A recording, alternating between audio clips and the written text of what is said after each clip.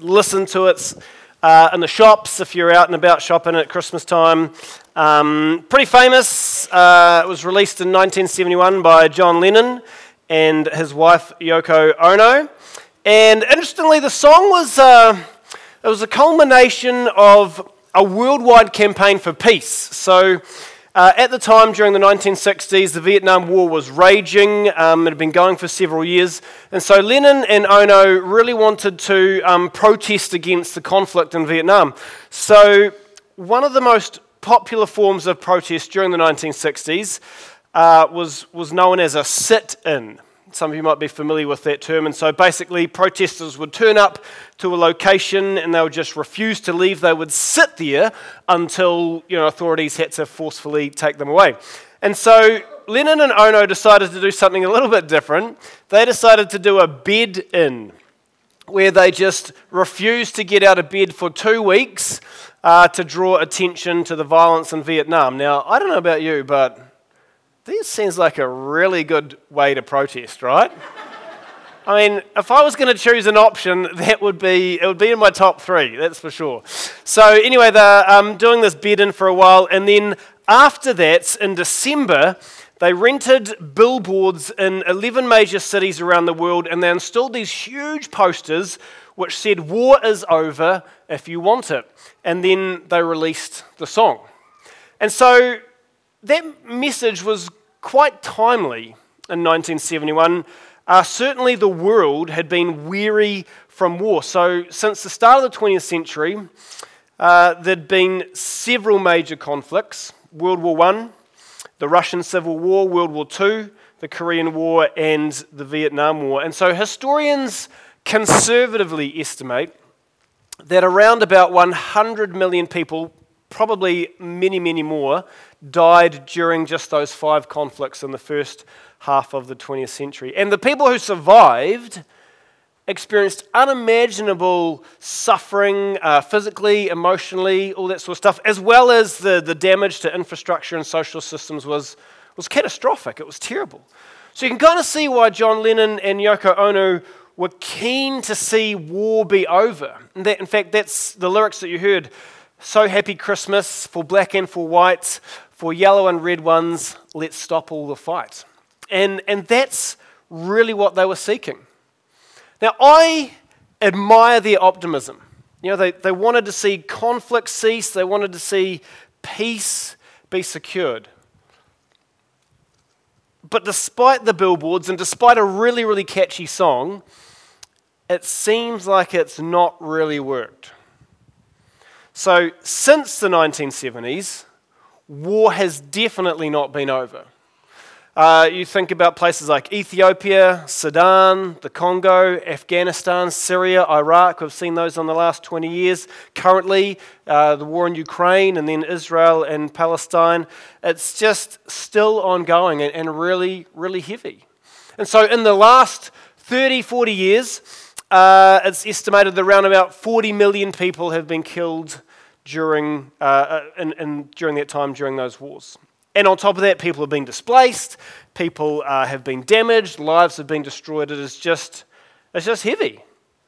And you can see why historians have called the last 100 years the century of conflict, the 20th century, the century of conflict. And so the sad thing is, the tragic thing is that the conflict that we've witnessed in the last 100 years is reflective of most of human history. The world that we live in over the last 2,000 years has been brutal, it is tough, and terrible, tragic things happen to people. And so 2,000 years ago, the first Christmas unfolded in very turbulent times. So if you're with us last week, or if you've listened online, you'll be aware that not long after Jesus was born into this world, his family had to leave the place of his birth in the middle of the night and go on the run. So if you're familiar with the story, you'll be aware that the ruler of the area was a guy called King Herod, and he heard that there was a potential rival who was being born. And so he sent a squad of soldiers to execute all the baby boys in that area. And so Jesus, and then Joseph, his earthly father, and Mary, his mother, were forced to flee. and they escaped the danger, and they went and lived as refugees in a foreign country for several years, in Egypt, according to the record. And eventually that danger passed, and they were able to return to their homeland because Herod had died. So that's where we're going to pick up the story. If you've got a Bible, I'd love you to turn or swipe there to Matthew chapter 2, and we're just going to read a couple of kind of excerpts from the first Christmas story. I'm going to put it up on the screen too. When Herod died, an angel of the Lord appeared in a dream to Joseph in Egypt. "Get up," the angel said. "Take the child and his mother back to the land of Israel, because those who are trying to kill the child are dead." So Joseph got up and returned to the land of Israel with Jesus and his mother. But when he learned that the new ruler of Judea was Herod's son, Archelaus, he was afraid to go there. Then, after being warned in a dream, he left for the region of Galilee. So the family went and lived in a town called Nazareth. It's kind of one of those, I got good news and I got bad news moments for Joseph. So good news, Herod's dead, so he's no longer trying to kill Jesus because he's obviously not around. The bad news is that Herod's son, Archelaus, is now in charge, and he is almost as ruthless as his father. So history records that Archelaus kicked off his reign by slaughtering 3,000 people inside the Jewish temple in Jerusalem.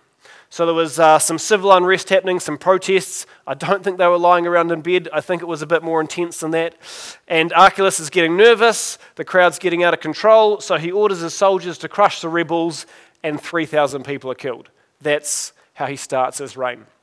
So you can see that Joseph's fears were quite valid. I mean, he's in a dilemma. He's unsure about what to do.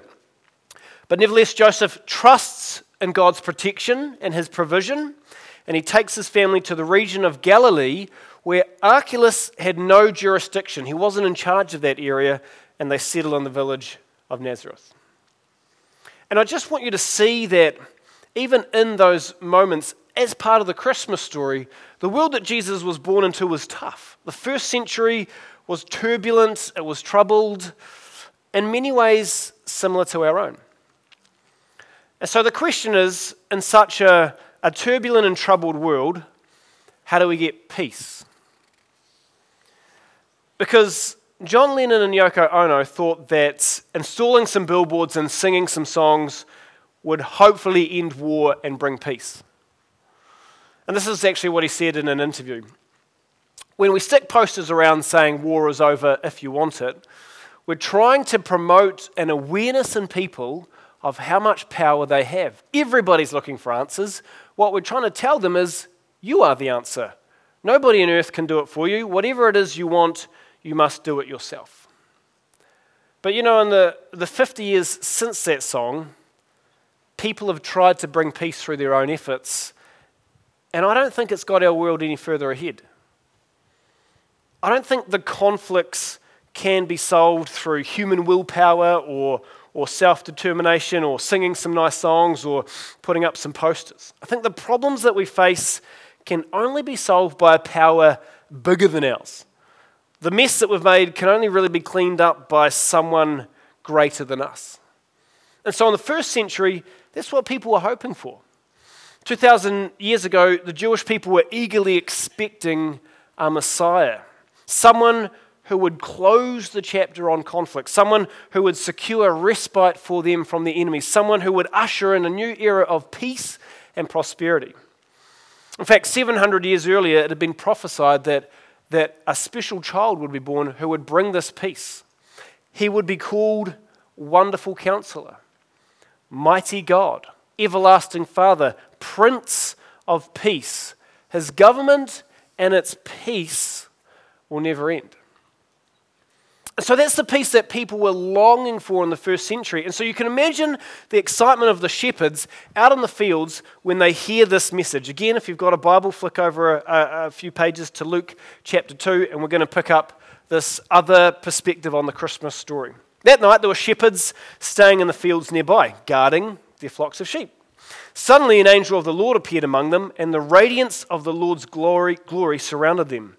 They were terrified. But the angel reassured them. "Don't be afraid," he said. I bring you good news that will bring great joy to all people.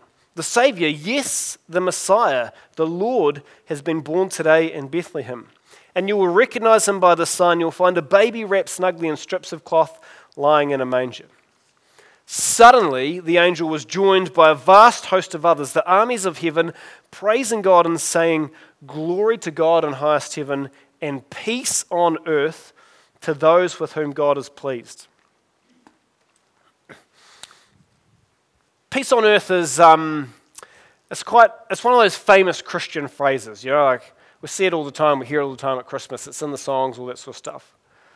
But if you look at the troubles of our world, it's easy to think that that's just an empty promise. So that's just words on a page, words on a screen, which has little relevance to the everyday lives that we live. But I want to tell you that peace on earth is so much more than nice words on a Christmas card. The biblical concept of peace is very deep and very rich. So when the Bible speaks of peace, it talks about the end of conflict as well as the reconciliation of both parties. So it's much, much broader and much deeper than even our modern sense of peace, which is just simply stopping fighting. Biblical peace is more than enemies stopping fighting. It's about former enemies working together for the mutual benefit of each other. And so this idea is represented in the Old Testament of the Bible with the Hebrew word shalom, and in the New Testament it's represented by the Greek word irene. And both of them refer to wholeness and completeness and fullness and working together, and it's just a very rich and very full concept. In fact, I've put a little video clip on our church Facebook page. If you want to find out a little bit more, have a bit of a deep dive, you're welcome to check that out. But peace is really about reconciliation and restoration. And that's actually the primary reason that Jesus entered our world. The divine Son of God was the only one who could secure peace with God. And when you think about it, the default setting of the human heart is command and control.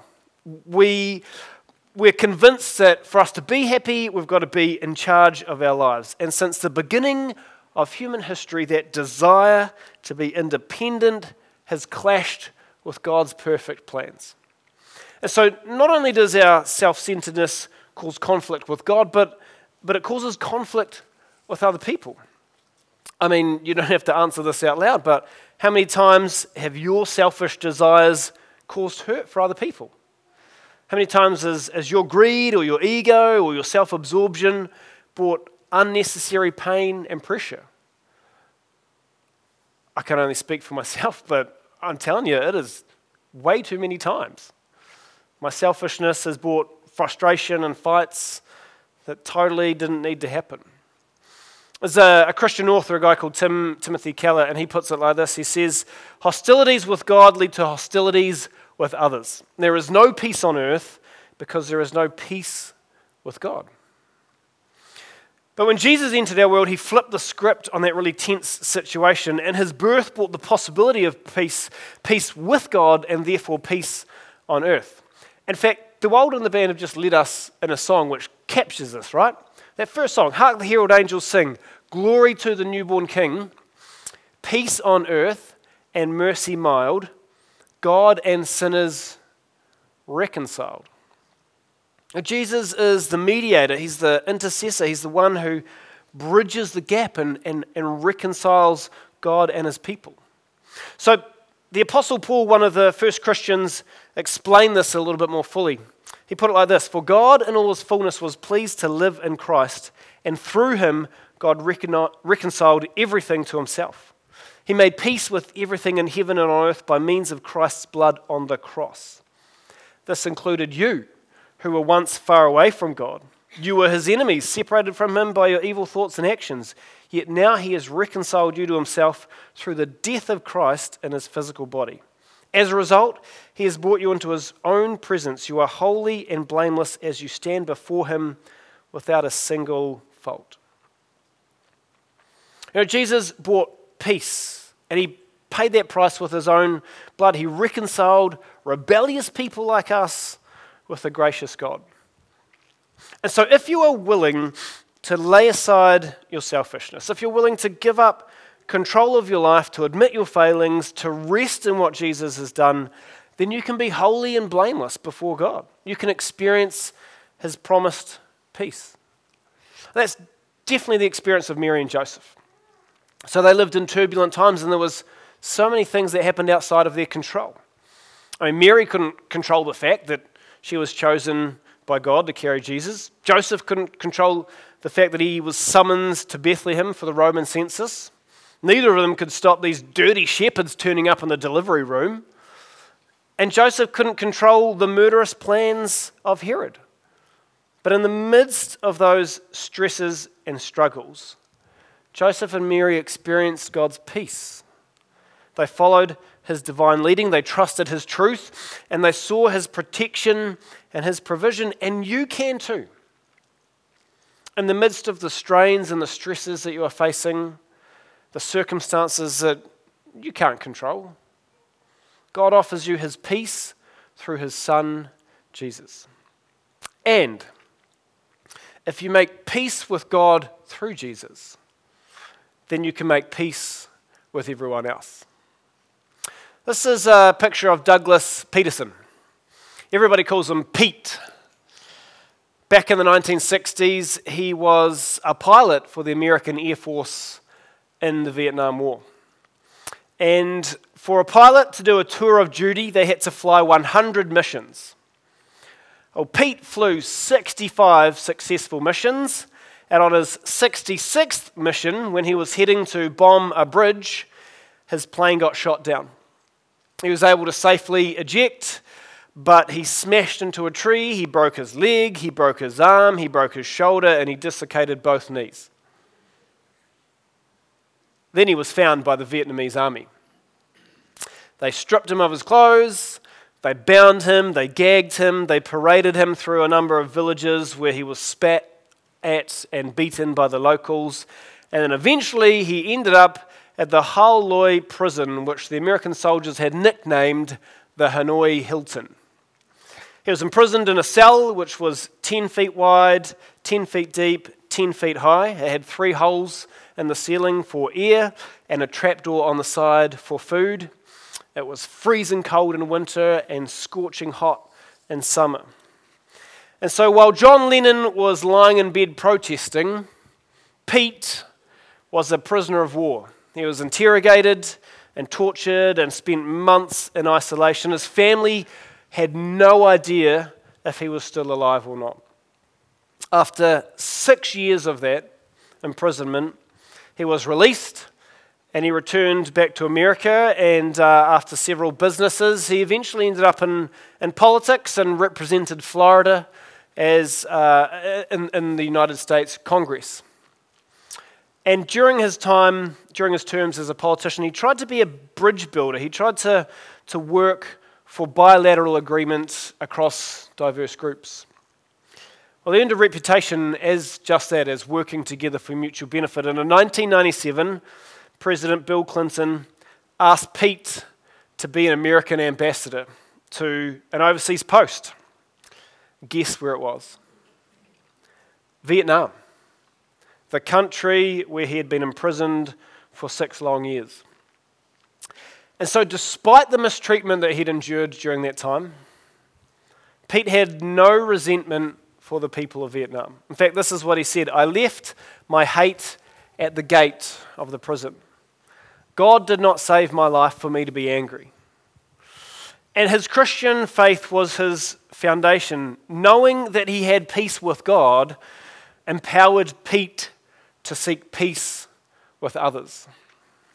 And so 24 years after he had been imprisoned as a prisoner of war, he returned to Vietnam as an ambassador to restore diplomatic ties with the Vietnamese government. And he got right into it. He arranged for trade deals which would benefit the Vietnamese economy. He secured foreign investments for social projects. He set up a charity to protect Vietnamese children. He visited hospitals. He went to schools. He traveled the length and breadth of the country, and he met with people from all social and economic backgrounds and ethnic groups. And so by the end of his term, An American reporter described Pete as being a walking billboard for reconciliation. Pete was a man who worked for peace. I wonder if that's the type of billboard that you want to be. Or what would our world be like if we were known for being a walking billboard for peace? I mean, we can sing about it, we can put up posters, but to actually do it, to actually bring reconciliation, to actually work for peace, that's pretty awesome. So friends, I just want to invite you to do two things this Christmas. If you haven't already, to make peace with God, to lay aside the sense that you control your life. I mean, there is so much that we can't control anyway. And admit your mistakes, confess your sin, and trust God for His plans and His purposes.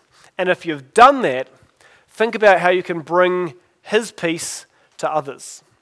In that first Christmas, Jesus brought God's peace to us, and we are called to share that with others. In fact, during His teaching, Jesus said that God blesses those who work for peace, for they'll be called the children of God. So, how can you work for peace this Christmas? I mean, you could become a politician, you could strengthen diplomatic ties with nations, you could secure trade arrangements or source funding or establish a charity. I mean, you could do that, I'm not saying you shouldn't, but maybe you should start a little bit smaller. Maybe you might just have to have that conversation with a prickly workmate, or be patient with your in-laws on Christmas Day dinner, or bake a cake for your neighbours, or have coffee with a friend who's had a really, really tough year. In those small ways, you are sowing seeds for peace, and that will reflect the goodness and the generosity of God that Jesus has brought to our world. We're just going to take a moment to celebrate the way that Jesus does bring peace, and we're going to share communion. So it's very simple. It's a representational meal, some bread and some juice, which Christians have been doing for 2,000 years, and it shows us the way that Jesus has reconciled us back to God. It's how He opened the way for us to experience God's perfect peace. So in a minute, I'm just going to invite you to come to the tables at the front or the table at the back, and take some bread, take some juice, and then return to your seats and just quietly connect with God. And so maybe you might want to make peace with Him, just humbly confess some stuff and acknowledge what Jesus has done for you. Or maybe you want to ask Him to show the ways that you can share His peace with others this Christmas. I'll let you decide, but let me just pray first. God, at this Christmas we remember that you sent your Son Jesus into the world. Into a turbulent and troubled place, He brings peace. And so in the midst of this mess, this world that we live in, we just pray we would see that peace that Jesus offers, and that we would have that peace with you and with each other. I pray that for the heavy stuff that some of us are carrying this Christmas, those stresses, those strains, those challenges, in the midst of that we would just experience your peace, that we would seek reconciliation, we would work for peace, and we would see your peace on earth